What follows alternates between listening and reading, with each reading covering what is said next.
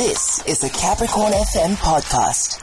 Let's go to the Solicitor General there. That is Mr. Ronald Pandelani. Good evening and welcome. I am down Minjana. Ifukile abanchumi ngongwena minjani? Ifukile man. Akhensa shinene. And you were giving an update today around matters related to litigation on the Marikana related matters. Maybe just the key takeaways and the highlights from what you were sharing with the public. Yeah, I think the critical issue, Mr. Chauke, is that we are going on a vicious cycle. When, these matters are only looked at on the anniversary or the commemoration of that tragic incident. And the narrative that has always been there has been that government is not doing anything about these claims. And I think it is important for government to communicate information that is relevant for the public. So the essence of the communication was that from where we sit, we have in fact disbursed almost just under 331 million rand to cover all of the claimants. Now, the fresh narrative that seeks to say now government is not looking after us is not correct. And that is what the essence of the communication of the press was. So you were saying that there's a narrative been driven that suggests that nothing has been done. But in terms of payments, there have been payments, compensation that has been made to the victims. Does this cover everyone or that is still a process? Well, it's no longer a process. We have paid the money. We've got records of how much we paid to the legal representative. For example, these are amounts that in fact are taxpayers' money. We paid, for example, in respect of one claimant, 3.996 million to the Vets Law Clinic. That's a long while back. We paid to an entity called SERI, Socio-Economic Rights Institute of South Africa. Yes. 71,291,000 rand. On behalf of the 34 families who lost their loved ones. We paid to Maluleke and Simang in respect of injuries, arrests, and detention. 77,034,643.73. We then paid to another entity, Qatar, 51,803,863 rand. We then paid again to another entity, Nghamula Chauke, 102,305,000 rand. Now, when you litigate, when you want to sue me for certain damages, there is a principle called once and for all, right? You don't actually receive settlement today and then 3 weeks thereafter say, oh, by the way, can I still receive this? This is not how we conduct litigation. Well, as you say that, is that to suggest that there are those that are doing exactly that? They are, because if you look at what in fact is being argued, it's extended family members that are represented by SERI that are now coming and say, no, he was my uncle, he was my whatever, I also need to be compensated. There is no such principle in law, especially if you refer to dealing. So in terms of the government and the payments that need to be made, you're saying you've made all the payment on your side. Is the process now closed? Well, look, if politically there is a consideration of saying, no, maybe let's compensate this and that other one, that is outside of my role as Solicitor General. My role is to look at the claims that have been, in fact, preferred against the state, look at the fiscus, look at similar cases. There is no slush fund that is actually out there to compensate people that are now coming. And Mr. Chauke, you know the rules that relate to, obligations. An extended family member somewhere in Messina or elsewhere cannot now come and say, because your kids and everybody else have been compensated, they too must be compensated merely because they are related to you. Okay. So in as far as that, now you say in as far as that is concerned, but then that gives the impression that it may be out of your hands, but there's an anticipation that as new people come, you may still need to go and defend some cases around this matter. Now, the law says that if you've got a claim against anybody else and you've got a status which is almost, age of majority, claims are closed. We cannot have a vicious cycle where, in fact, it's an unending story. And if you do have a claim, you need to lodge that claim within a period of 3 years. Now, if you look 11 years ago and now, and actually start saying, where are these claims coming from? And what is the nexus, the connection between the claimant and the basis upon which people are preferring the claims? Now, if perhaps there is a political decision, which is outside of the law, by the way, political decisions are something that don't fall within my mandate. My mandate is to deal with management and coordination of all state litigation. And I need to make sure that, the system, taxpayers' money is protected. Yeah. Now, in as far as things stands on your end, maybe even before we get to that, and I'll come back to the point I wanted to make there, just to remind us that what was the reason that necessitated the payments that you have outlined to us just now? So there are these categories of payment, and we say these are 3 broad categories for compensation, right? The first one will be when a loved one has died as a result of that unfortunate incident. Okay? What it entails is that we need to put the dependents in the same position that they would have been in had the deceased not lost his life. Right? That's a dependency claim. You then have the second category of people that have been shot and injured. Right? And they might actually prefer claims for, loss of amenities of life. These are people that are living, people that will require medical attention going forward so that you can restore their dignity to life. You then have another category, which is a category of those that are still alive but have been arrested by the police under circumstances when they are able to show that they had little or nothing to do with the incident, and detention itself might actually fall within what we call unlawful arrest and detention. You compensate those. Those are the clear, clear categories upon which you can compensate somebody. Now you are having a new head of damage, right?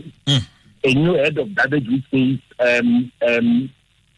I need to claim for what is called constitutional damages.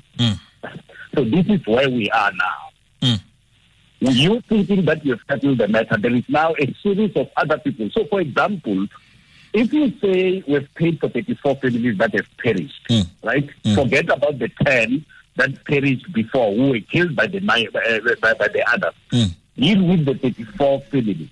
And we say, in respect of each one of them, cumulatively, we have paid 71,230,491,000 rand. And we say you have closed the book insofar as those families are concerned. Now you are actually having relatives, and underline that word, not dependent, relatives, right? Relatives are extended family members. You're talking about niece, nephews, and everybody else coming. Almost 300 of them saying, "Oh no, our uncle died," and because he died, we understand you compensated that family, but we also need to be compensated. You first have to tell me which principle in law are you relying on, right? Yes. And you then need to close the gap of nexus. The deceased have a duty of care on you.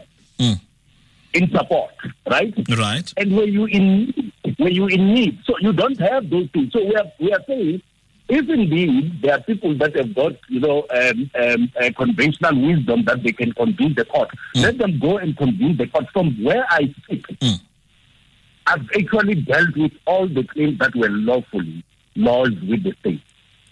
So this one of constitutional damage, is it a matter that you are still going to respond to, and whether your response and your stance on it is something you can share with us? Well, it's an easy thing. It's a new thing, Nghamula Chauke. This is a concept that, in fact, arose out of the life epidemic matter, right?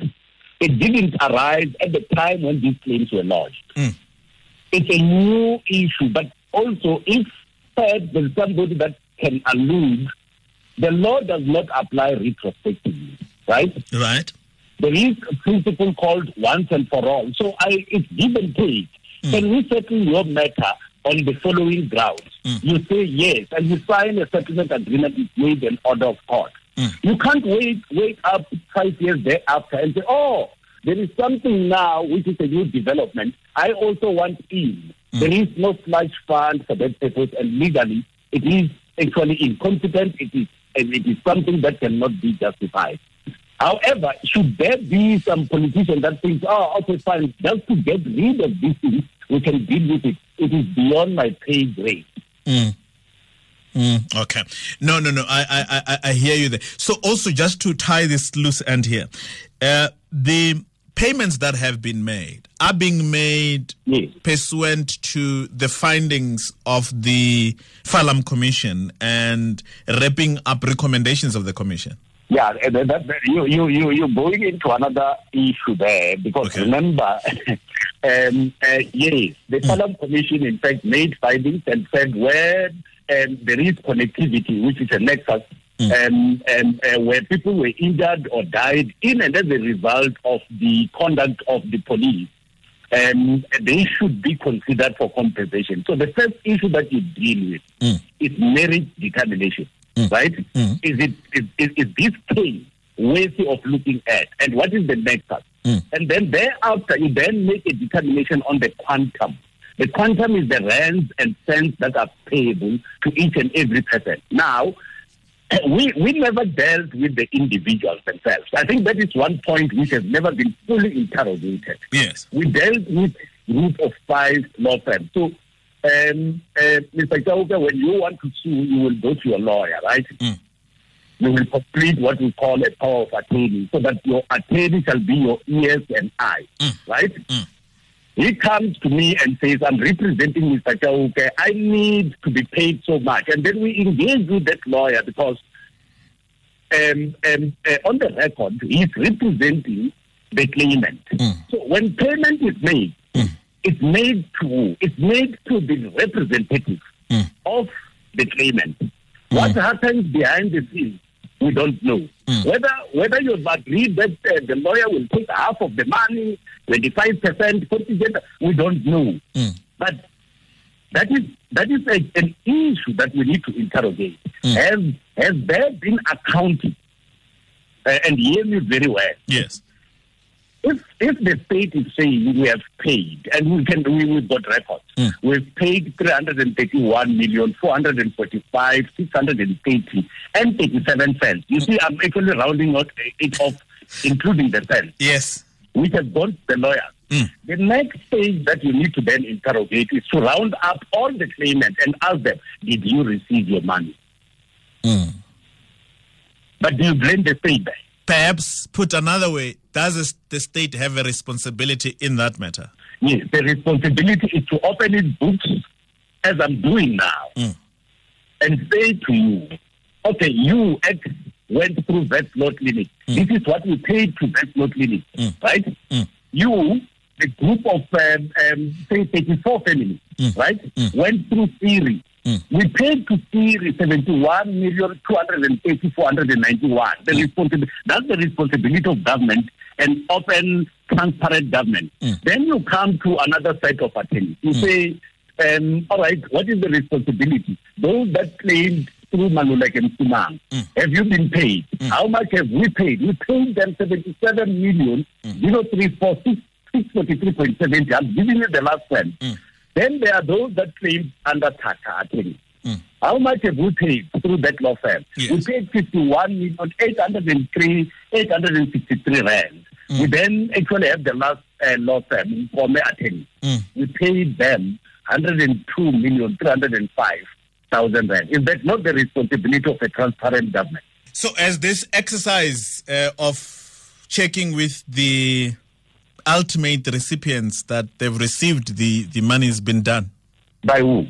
Because that's what I was checking, if government actually in the end even bears the responsibility to go to me, the victim, and say, did you get the money that your representative received on your behalf? No. There are very strict prescripts that are laid down. There are rules of the game. Yes. We can give you that information. Those that, in fact, have preferred the claims via the attorneys have got what we call attorney and client relationship. We don't actually get involved there. That is the issue of the Legal Practice Council. If any of the claimants believes that the money has not reached their pocket because we paid through trust accounts, they are free to go to the Legal Practice Council. Look at what happens when you claim against the road accident fund. It's your lawyer that claims for you through that scheme. It will be administratively a nightmare to require the road accident fund to go to each and every claimant and say, "Did you receive your money?" That's not our responsibility, because the rules say the relationship is between the client and the attorney. Okay. All right. Well, thank you very much for your time. Appreciate your time. Thank you very much. Let's speak to the lawyer representing the Marikana victims, that is Andries Nkome there. Good evening and welcome. Nkome, thank you very much for joining us. Now, let's start quite basically and round it off. As far as you're concerned, and I understand you represent families and the victims there, what kind of work has been done up to so far around this matter? Look, I think I need to explain that, one, we represent those that were arrested, the 279 that laid charges or that sued the government, the SAPS, for unlawful arrest and detention. And those claims largely were paid in the year 2018. It's on behalf of 279 people. Now, their duty as the people that are affected by the claims, or our duty as lawyers, one is to prove the merit, where government accepted that indeed, yes, we are liable for what transpired. But two, our duty as lawyers is to say, let us take you through the process of quantifying a figure that is supposed to be fair and reasonable for you to be compensated. So we ran through that process with the government back in 2018, and we agreed on a figure that's supposed to be paid for each and every one of those clients. Again, we also represent those that were injured as a result of what transpired in Marikana. Now, somebody, for example, I'll tell you about the dead man walking. We call him Mr. Makidiwan. Yes. He was shot and he fell, and he was shot 8 more times. Now, the injuries that he suffered will be way more than those of a person that was shot 1 time on the arm, simply because he was shot on the abdomen, and that has got much more implications insofar as his livelihood is concerned. So we don't have to confuse the relationship. The state is a defendant. What it does, one, we agreed on merit, so that part is not even part of argument. But two, we as plaintiffs, we as representatives of people that are bringing the claims, go to take our clients to doctors that are supposed to say, with this injury, we expect that you would live for this long, we expect that in future you'd have to have so many operations, and the cost of those operations is this. And we carried out those operations, we carried out those investigations, and we have proven it to government. So I don't see. Look, I've listened in on the press briefing that was made now by the Solicitor General. It is an insult to fellow professionals, and more so from a person that himself had been in practice, because he's supposed to know what it takes for a matter to be proven in front of a court. Now, if the parties are not able to agree with one another, the matter is then set down for trial, and the parties agree, or the parties argue in front of a judge, and the judge makes a ruling to say either in favor of Mr. Nkome's client, this is what I rule, or in favor of the state, this is what I rule. And that is the end of a matter. So now we're sitting and having arguments and insults held about that. We don't know whether these people have read these books, and this is said by somebody that's a fellow. That was, all right. So you've obviously progressed quite a bit from my initial question. Let me catch up with you then. In as far as the payments, what are the payments that have been made that for you're comfortable with? What are the areas that you're still pursuing? Okay. We had 3 defendants. One, we had the SAPS. We had the president in his personal capacity. We also had loanmen, and it's now been started with Sibanye. Now, in respect of government, we had the unlawful arrest of the 279 people. I will say that 80 to 90% of those claims have been settled by government. Those people have been paid, and they've been paid. They're sitting with their money wherever they are since 2018. Now, the development that took place in the past year was that between the three firms that the Solicitor General was talking about, we represent only 14 of those people. 10 of those people have been settled, and we're only remaining with 4. The 4 that we are talking about, their claims have been quantified. Between last year when the court had prioritized this matters and now, those claims matters have been quantified. So all that we are waiting for is a date for those matters to be brought to court and for those offers to be made, those people to be paid, and that's it. Now the last matter that remains is a matter that in the South Gauteng High Court, where we are bringing both the president as well as Sibanye. In this capacity that we are seeking an apology, we are also seeking to have what we call constitutional damages. Yes. That matter is yet to be heard. And none of those people that are party to those matters have been paid. Okay. Because that matter is yet to go to court. So the people that are involved in the constitutional damages matter are different to the ones that have already been paid, or it's some of them? No. It is those that have been arrested as well as those that were injured. Remember, the claim in the Joburg High Court is a different matter. Yeah. Of importance is the question about the apology. Now, in the North Gauteng High Court, where we dealt with the SAPS, there wasn't a question about apology. So there, in Pretoria, we were dealing with special damages, general damages for the injuries as well as the unlawful arrest and detention. Okay, I'll speak about the apology matter just a bit. Let me not let one matter run away from me. The constitutional damage matter. What is the argument, and what is, in your view, this concept of constitutional damage? Okay. In the ferry matter, ferry represents the families of the deceased mine workers. Now, there is questions about, in our context, who does a mine worker give a benefit to? Like, for example, who is dependent on a mine worker? Can I say my grandmother is dependent on me? Simply because ordinarily, you would find my child being dependent on me. Then if I pass on, you'd also find my parent to be dependent on me. But in the Eastern Cape context of the people, not necessarily Eastern Cape, but in the context of the people, the mine workers that were there, you would find those that have been giving benefit to extended families. Can the extended families not come through and claim benefit for that? I was dependent on Andries when he was working at Lone Mill. And that is the little question that's lingering that is supposed to be argued and decided on by the court. Is the constitutional damage matter a new issue in our legal framework? Has that something been decided upon in the past related to it? Indeed, yes. Look, in as much as our democracy is developing, there had been aspects of the claims that have been claimed by Ferry that have been decided in the past. And we are saying we're bringing a global bring a global view, and this is what we pursue, that we seek the court to agree on with us. So in other words, you're saying in terms of having gone to court, this is a new territory, the constitutional damage?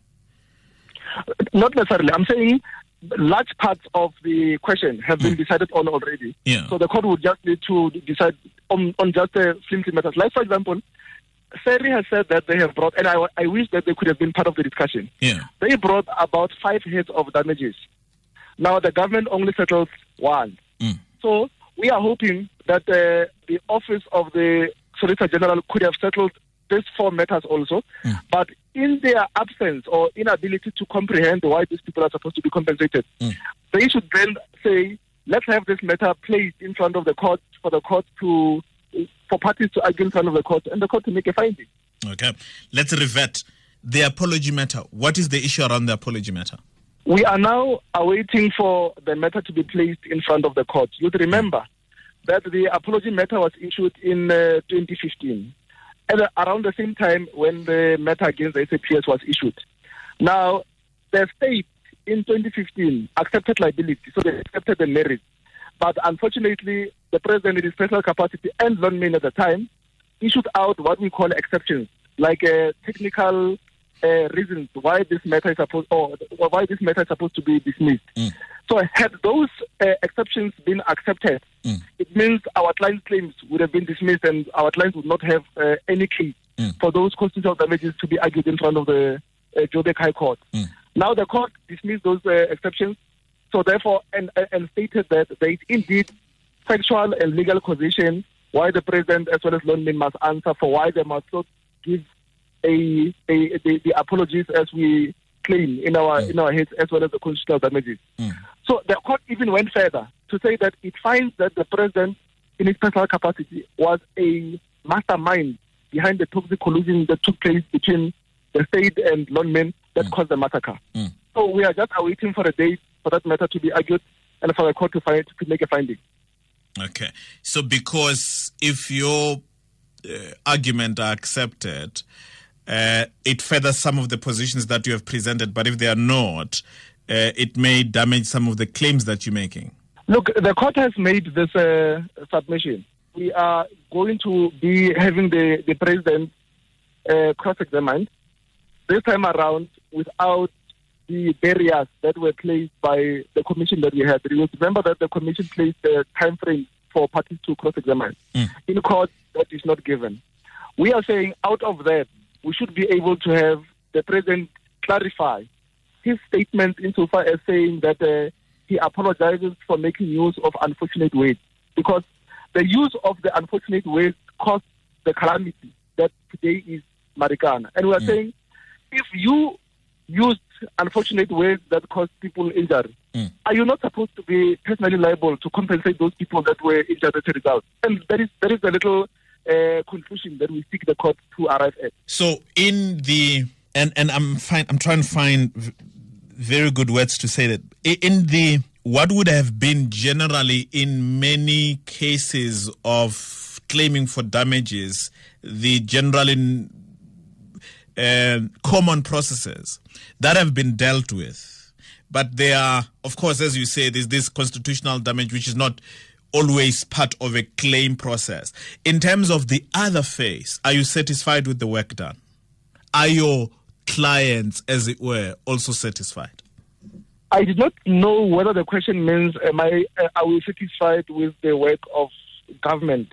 But I should say that on the claims that we had against government, we have been able to settle both the merits as well as the quantum. The only lingering question now, the only lingering litigation is between the president and his special capacity and Sibanye. Yes. So I am saying that I'm making a distinction which you can reject, a distinction that you can reject, that in the claims where people have been paid, usually you do not have a case when you're making claims where there's this issue of apology and what the apology means and the implication therefore whether the person who said these words should be held personally liable and so on. So that would be another really phase of it. So I was checking that in the first phase of what you would commonly deal with when you're making claims, you believe that process has benefited the victims satisfactory? Indeed so, yes. To every civil suit, there is two parts. One, the part that relates to the merit, as to whether a party finds themselves in the wrong for having caused the injury that has been suffered.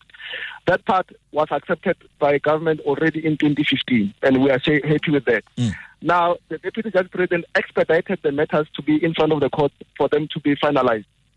We carried the responsibility as a plaintiff's attorneys to quantify our client's claims, and we did that.